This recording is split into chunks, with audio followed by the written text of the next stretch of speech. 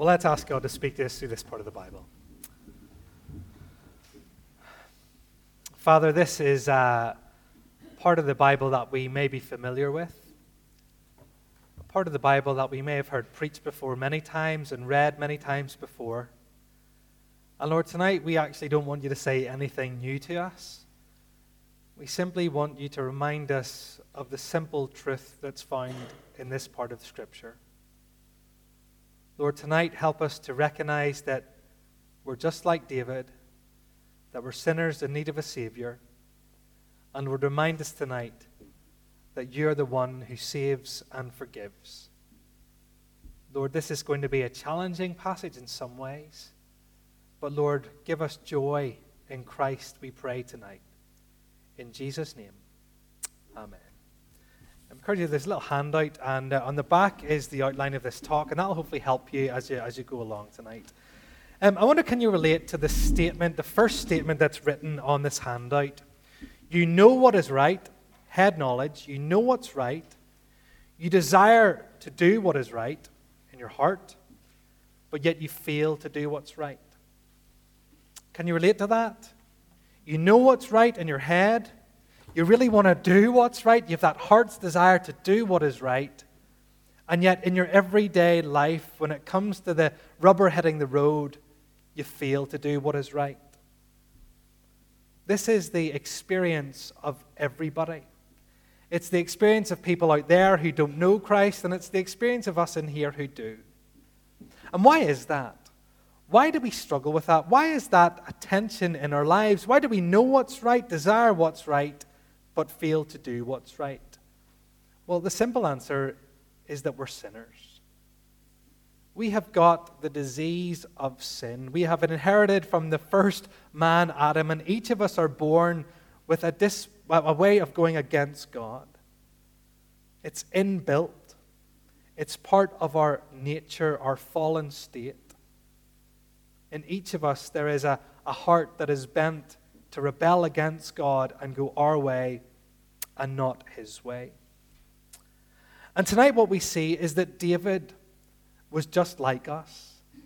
He was a man who knew what was right, wasn't he? He was a man who knew the Scriptures. When he was the king, what part of the thing that had to happen whenever someone became king was that they had to read through God's law. David was a man who knew God's law. He knew what was right. He knew what God required of him. He knew what God required of the people. And actually, David was doing a good job of trying to bring Israel under God's rule. He knew what was right. And David, he desired to do what was right. He desired to live God's way. He was a man after God's own heart. He wanted to follow God and please God. Do you remember he even wanted to build God a temple? He loved God so much, and God said, no, that's not your job. He had a desire to do what's right. And yet tonight what we see is that even though he knew what was right and desired to do what's right, he failed to do what was right. We're told in verses 1 to 5 of his failure. In the spring of the year, at the time when kings go out to battle, David sent Joab and his servants with him and all Israel. And they ravaged the Ammonites and besieged Rabbah, but David remained at Jerusalem. Now, last week we found out that there was peace in Israel and that all of God's enemies had been kind of quashed, and it was a time of peace. If you're wondering why they're out to fight again, if you read 2 Samuel chapter 10 at home, you'll find the reason why they're out to battle against the Ammonites. But anyway, David, he sends his men out to fight. And the passage says it's the time when kings were meant to go out, but yet David didn't go. He stayed in Jerusalem. Then in verse 2, it happened late one afternoon when David arose from his couch and was walking on the roof of the king's house, that he saw from the roof a woman bathing, and the woman was very beautiful. And David sent and inquired about the woman. And one said, is this not Bathsheba, the daughter of Eliam, the wife of Uriah the Hittite? So David sent messengers and took her, and she came to him, and he lay with her. Then she returned to your house. See what's happened here? First thing that happened is that David is in a place of relaxation. He should be out fighting on the front line with his men, but David, for some reason, has decided to stay behind in Jerusalem. And it doesn't seem he's particularly busy because it's the late afternoon, it's not bedtime, and David has been lying on his couch. He's been sitting in his living room, he's been lying there chilling out, he's relaxing. He's at ease in Zion, literally. He's relaxed. And then, what's he going to do with himself? Well, he gets up and he goes for a wee walk on his roof. Now, that sounds a bit weird. Our roofs are so pointy, but roofs in the Middle East are flat. They don't have as much rain as we do. And so he's up on his roof and he's having a little stroll, but he's relaxed. And then he sees a woman. But he doesn't just see a woman, he looks at her. Have a look at the text again. Look at verse 2. It happened late one afternoon when the king arose from his couch and was walking on the king's house that he saw a woman from the roof, a woman bathing. So he's kind of looking out and he's just looking around and he notices a woman bathing. Now you're thinking, what on earth is a woman having a bath on a roof for? What you need to understand is that was the most private place a person could possibly have a bath. Imagine like a one-bed house. That's what people lived in. And you could either go down to the village and bathe, or if you were going to bathe at home, you'd bring the water up onto the roof and you'd bathe. And it wasn't lying in a bath, it would be pouring water over, kind of having a shower with a big jug. But this was a private place to bathe. This was a private place to get washed. But it just so happened that from where the king's house was, well, he noticed her. But he didn't just kind of see her and then kind of, better get inside here. He didn't just see her. He then looked at her.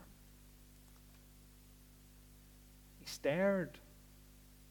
He let his eyes stay upon her. And you see that because look what it says next.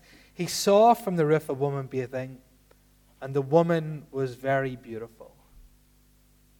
He admired her. He looked at her. Interesting.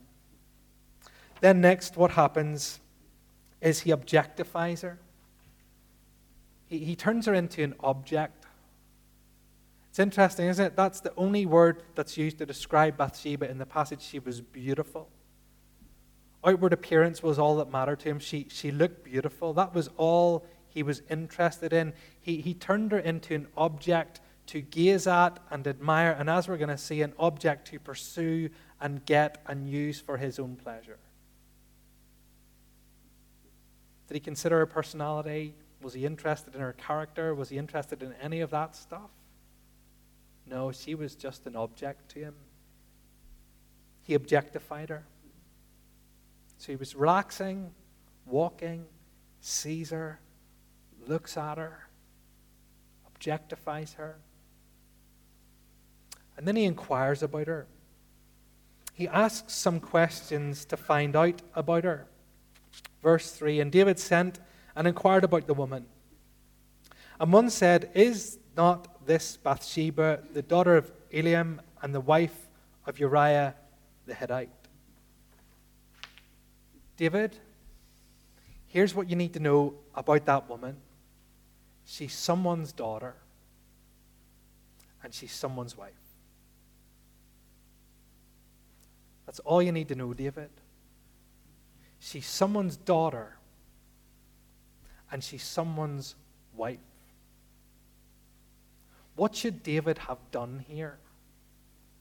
Whenever that information came back, a man who knows what is right, what should he have done? He should have went and had a cold shower or something. He should have went back into the living room and played the Xbox and did something else. He should have left the roof and just gone about his business. Anything else other than what he did next. Because what he did next was horrible. He had her brought to him. Oh, she's someone's daughter. She's someone's wife. I don't care. I'm the king. Go and get her for me. Verse 4, so David sent messengers and took her, and she came to him. And then what did he do? He lay with her. I want you to imagine you're in Bathsheba's shoes here. You've been taken from your house. to the king's house. You're brought into the palace. You have no idea what's going on. Your husband is in a foreign country. And the king makes an advance on you. What was she meant to do? Do you know what this reminds me of? This reminds me of Hollywood producers who brought young women to their homes throughout the past number of decades and basically said, if you don't sleep with me, you're never going to get a part. You won't be in any of the films. I hold the cards. I hold the power. No, you have a choice. But if you don't expect a career in Hollywood. And this is the position that Bathsheba is being put into. He is the most powerful man in Israel. What he says goes. He can do whatever he likes. He holds the power. And she's brought before him. And he lay with her. And it's interesting, isn't it? It doesn't say that she lay with him. It doesn't say they lay together. It says, and he lay with her. He's basically forced himself upon this woman. That's uncomfortable, isn't it? I mean, this is King David. We don't like to think of him like this. We like to think that this is just some sort of adultery. For some reason, that seems a lot better than what this is. But yet, this is the picture that the text is painting. And then, having slept with her, see what he does? He disposes of her. She's met his needs. He's had his desire fulfilled. And he disposes of her. He sends her back home. He doesn't keep her in the palace. He's no intention of having a relationship with her, a monogamous relationship with her. He's just simply interested in getting from her what he wants. And then he disposes of her. And if you have a look at the text, you see that. Then she returned to her house. Just as he'd brought him to her, then he sent her away. And my guess is that David was hoping just to forget about this whole thing. You know, maybe it was just a blip. Maybe he sat down after, I've made a mess of things, but it's just a blip. Let's just forget about this. I imagine that's how he felt. I just want to forget about this. I don't like what I've done here, and I just want to forget about it.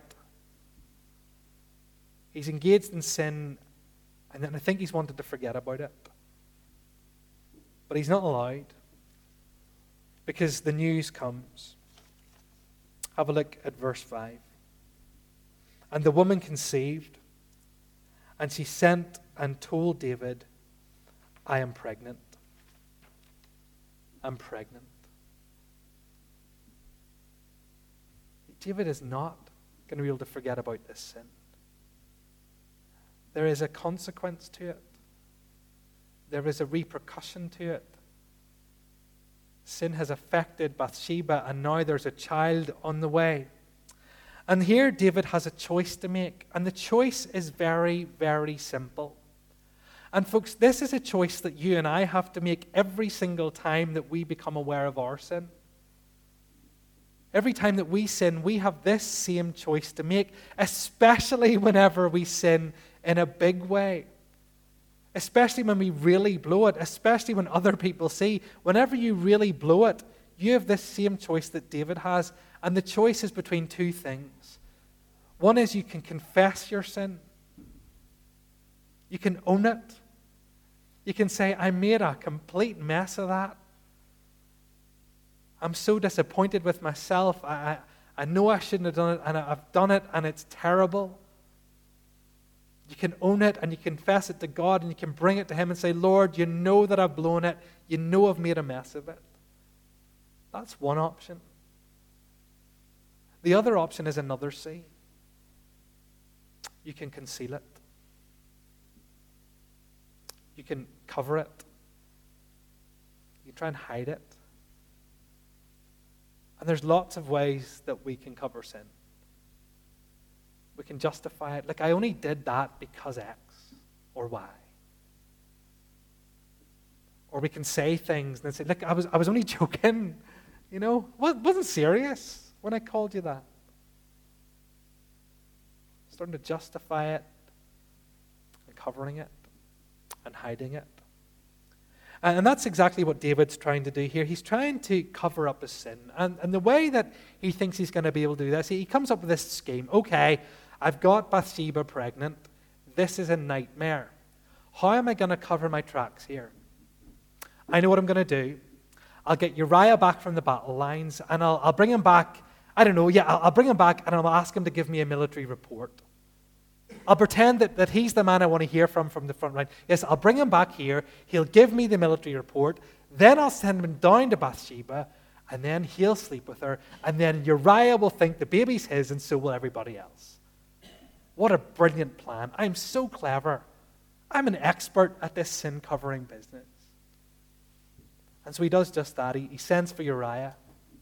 And Uriah comes back, and David starts asking him about the war. He asks for the battle summary. So he comes down and he asks him the questions. And then he says to Uriah, okay, Uriah, go down to your house. But look at verse 9. But Uriah slept at the door of the king's house with all the servants of his lord and did not go down to his house. He's brought Uriah back. He's got the battle report, and he says, okay, Uriah, you got a bit of time off away on home there. And Uriah doesn't go home. Why not? Because Uriah thinks of his friends and his compadres out on the battlefront, sleeping in tents. He says, it's not right for me. It's not right for me to be relaxing while they're out there. It's ironic, isn't it? Because that's what David was doing. That's day one of Uriah being back, and David's plan hasn't worked. So David says, well, listen, stay another day, stay another night. You know, it's okay, there's no need to rush back. And this night, David comes up with an even better plan. I know what I'll do. I'll get him drunk. I'll get him drunk. Because if I get him drunk, then he'll go to his wife. Then he'll go home. Once he's out of his mind, he'll dander on down the street. And he'll go home then. And so he throws this big party, we're told, and he gives him wine. And he drinks it up. And Uriah, we're told, is drunk. Verse 13, and David invited him, and he ate in his presence, and drank so that he made him drunk. And in the evening he went out to lie on his couch with the servants of his Lord, but he did not go down to his house. Even inebriated, this man would not go down to his house and relax when his friends were at war. It actually tells you something about this man's character, doesn't it? It tells you that this man was faithful to David, faithful actually to God and to his battles, faithful to his companions. Uriah comes across as a very noble man. David's plan hasn't worked. And so what happens next is, having not been able to cover his sin, what we see is a spiral, a downward spiral of things getting worse. We see David's sin of sleeping with Bathsheba leading to this sin of covering rather than confessing. And then what we're going to see, and it's just so awful, it's hideous, it's horrible, this downward spiral where David has Uriah killed. And even the way he does it, it's just horrible, because he sends the letter with Uriah, the letter outlining the plan to have him killed. Look at verse 14. In the morning, David wrote a letter to Joab and sent it by the hand of Uriah. He writes this letter to Joab and he sends it with you. Hey, Uriah, before you go back, just take this wee letter with you, would you? And when you get to the battlefront, just give it to Joab. Don't open it. It's not for you. But whenever you get from here to the battlefield, give it to Joab. And so Uriah is clutching this letter. And look at verse 15, what was written in it. Send Uriah in the forefront of the hardest fighting, and then draw back from him, that he may be struck down and die. Joab, I want you to send him out where the enemy are pressing the most. wherever they've got their machine guns, that's where I want you to send him. And I want you all to be with him, but then I just want you to fall right back so that he's on his own. And you know what will happen, don't you? They'll come and they'll get him. And they'll cut him to pieces with their swords. But make sure that happens, Joab. Do you see even what David's got someone else now involved in? He's got someone else involved in this. This downward spiral is just horrible, and he's now involving Joab. And again, you can't actually read Joab and think, oh, Joab shouldn't have done that. Joab was under the king's orders. Joab had no choice. He had to do it. And so he did. And Uriah the Hittite died. And then what does David do? Well, it's interesting because I guess on first appearances, what he does next, well, it could seem very, very noble. It could seem noble to the people of the city of Jerusalem. Look what he does next. Look at it's just after verse 17. When the wife of Uriah heard that Uriah, her husband, was dead, she lamented over her husband. So she's heartbroken. And when the mourning was over, David sent and brought her to his house, and she became his wife and bore him a son. But the thing that David had done displeased the Lord. But you see what he did? So here's this woman, and she's grieving over her husband. And all of Jerusalem know about Uriah. They know his heroics. They know how he died in battle. And they now know that Bathsheba is grieving over him. And then after the time of mourning is over, do you see David the hero rising up? David the king has taken pity on this poor widow. Oh, what a fantastic king we have. He brought her into the palace and he married her. They had a big royal wedding. Isn't our king brilliant? Look at him. Look how he's taking pity on that woman and taking care of her. That's the appearance to everyone, isn't it? But what David was doing here, it wasn't noble. He wasn't doing it to be nice to Bathsheba. Again, it was just all part of the plan to cover his sin. You see, if he could marry her as quickly as possible, then whenever this baby came in 8 months rather than 9, this little premature baby had been born, but it was their baby. In the eyes of everything, he's still done nothing wrong. In the eyes of everyone, he still looks perfect and sinless and guiltless. No one is going to know a thing about this. It's a sham marriage. And David sits and he thinks he's got away with it. Nobody knows. Nobody knows the things I've done. Nobody thinks less of me. Nobody has any idea about what has just played out. It doesn't say he's on his couch relaxing again, but I imagine he might have been. Almost smiling that he's got away with all of this. But he hadn't got away with it. Because there was one who saw everything. There was one who saw everything. The all-seeing God. And so what does God do? God sends along Nathan. Nathan was a prophet in Israel at this time, someone who spoke God's message to God's people. And God sends Nathan along to David. And he's very clever, Nathan, because what he does is he comes to David, I guess, the judge, the one who's so wise, and he presents a case from the kingdom to David. He's wanting David to rule here. He's wanting David to make a judgment about two men, a rich man with lots of herds and this poor man with one little ewe lamb. And so he tells David this story. He says, David, there's two men in your kingdom. One of them is rich. He's got lots of flocks and lots of herds. And there was another man, his neighbor, and he only just had one wee ewe lamb, this wee innocent lamb. And the rich man had some friends come to stay. And instead of killing any of his own lambs, he took the wee ewe lamb and he slaughtered it. What should we do here, David?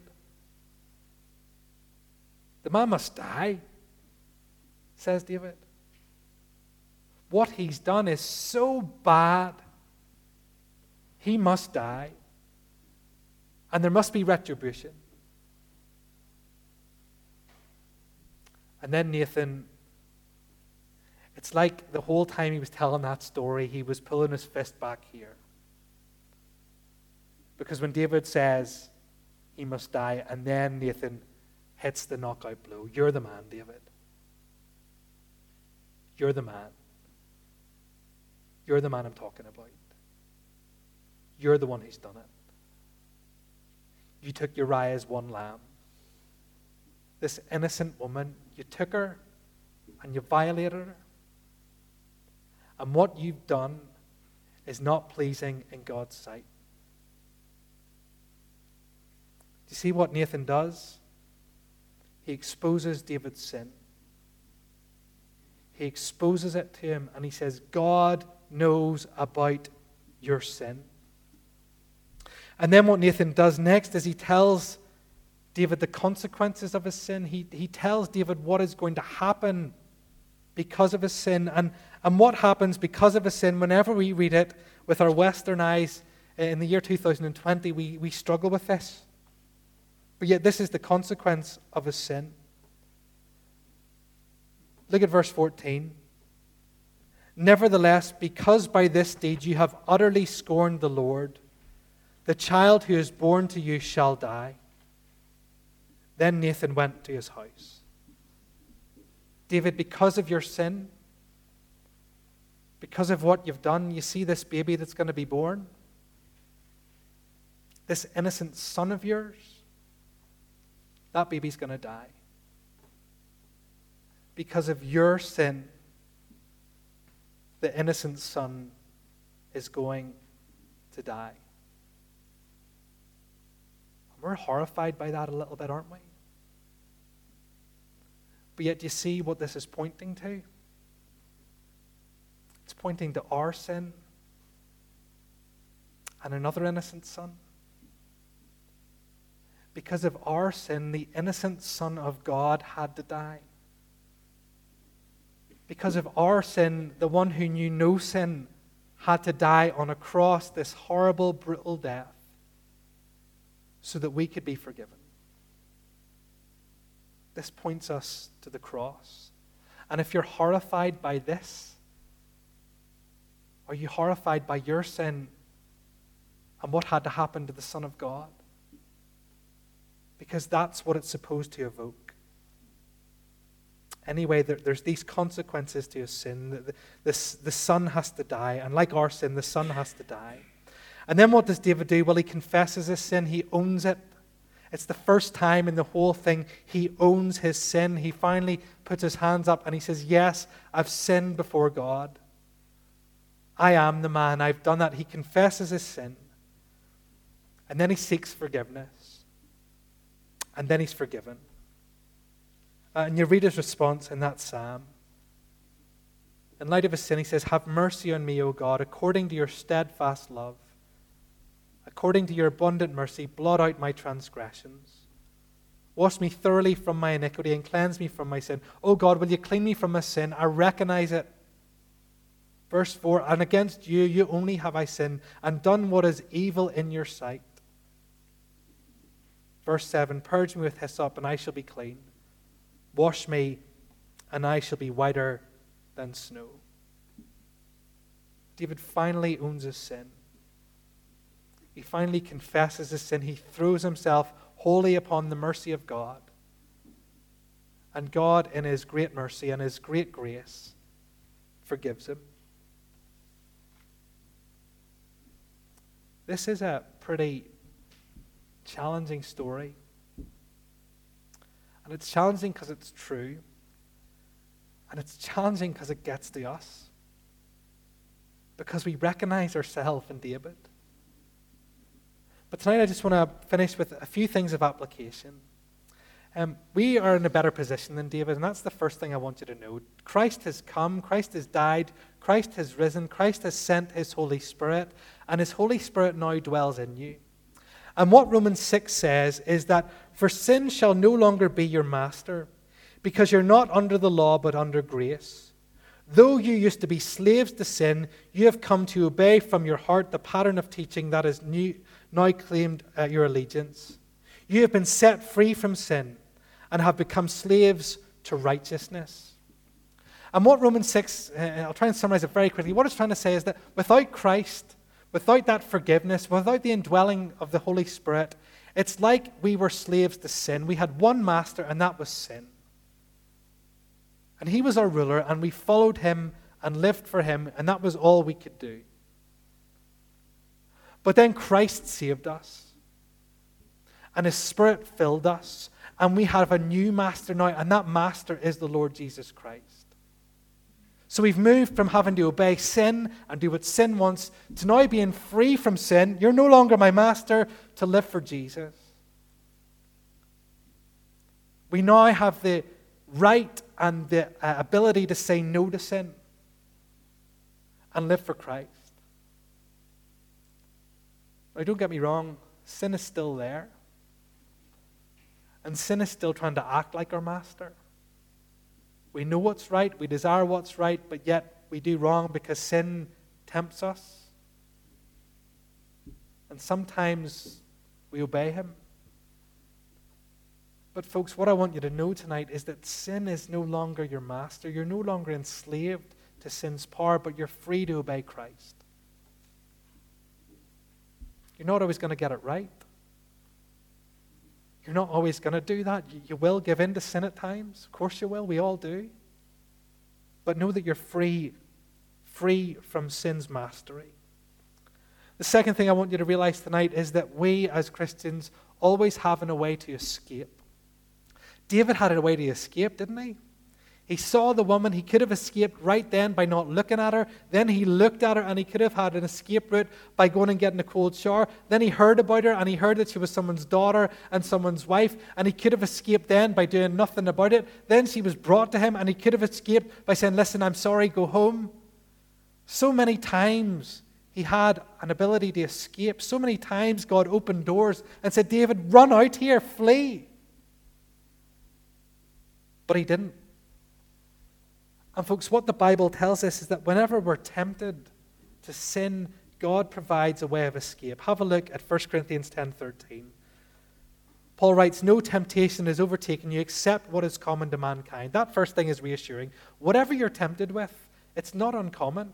Other people are tempted with the same things. But God is faithful, and he will not let you be tempted beyond what you can bear. But when you're tempted, he will also provide a way out so that you can endure it. Folks, you see this week when you're tempted, look for the open door. This week, whenever the old master of sin is telling you to follow him and do what he wants, look for the door that God opens for you to get out. And take that door and run out that door as fast as you can. Because sin will damage you and hurt you and destroy you and wreck your relationship with God. And then the last thing, and this, I hope, is reassuring. There's no sin so small that it doesn't require forgiveness. We know that all sin is against God. But equally, there's no sin so great that it cannot be forgiven. Listen. There is no sin so great that it cannot be forgiven.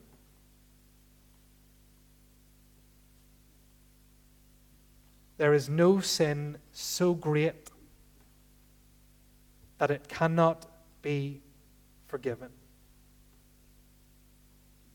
Jesus has done enough to forgive the worst sins. Maybe you're here tonight and you carry sin with you from your past. Maybe you're here tonight and you trust Jesus as your forgiver and you're a follower of him and you trust him, but you live with a guilt, believing somehow that sin you've committed in the past, awful sin, cannot be forgiven. That maybe Christ has forgiven all of your sins since trusting him, but that stuff from back then, no, he couldn't possibly forgive that. That is a lie of the devil. That is a lie from the pit of hell. Christ is a great Savior. Christ is a forgiving Savior. Christ is a sufficient Savior. And tonight, if you're weighed down with guilt and shame and sin, give it to him tonight. Trust him tonight. And know that happiness that David talks about. Blessed is he whose transgression is forgiven. Blessed is he whom the Lord does not count his iniquity against him. Let's pray together.